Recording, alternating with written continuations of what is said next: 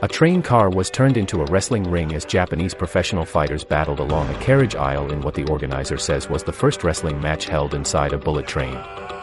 Dozens of spectators watched wrestlers Minoru Suzuki and Sanshiro Takagi fight inside the Nozomi Shinkansen as the train rode them from Tokyo to Nagoya with speed running up to 285 km per hour. The event organizer rented out the whole carriage, with tickets for 75 seats selling out within 30 minutes after release.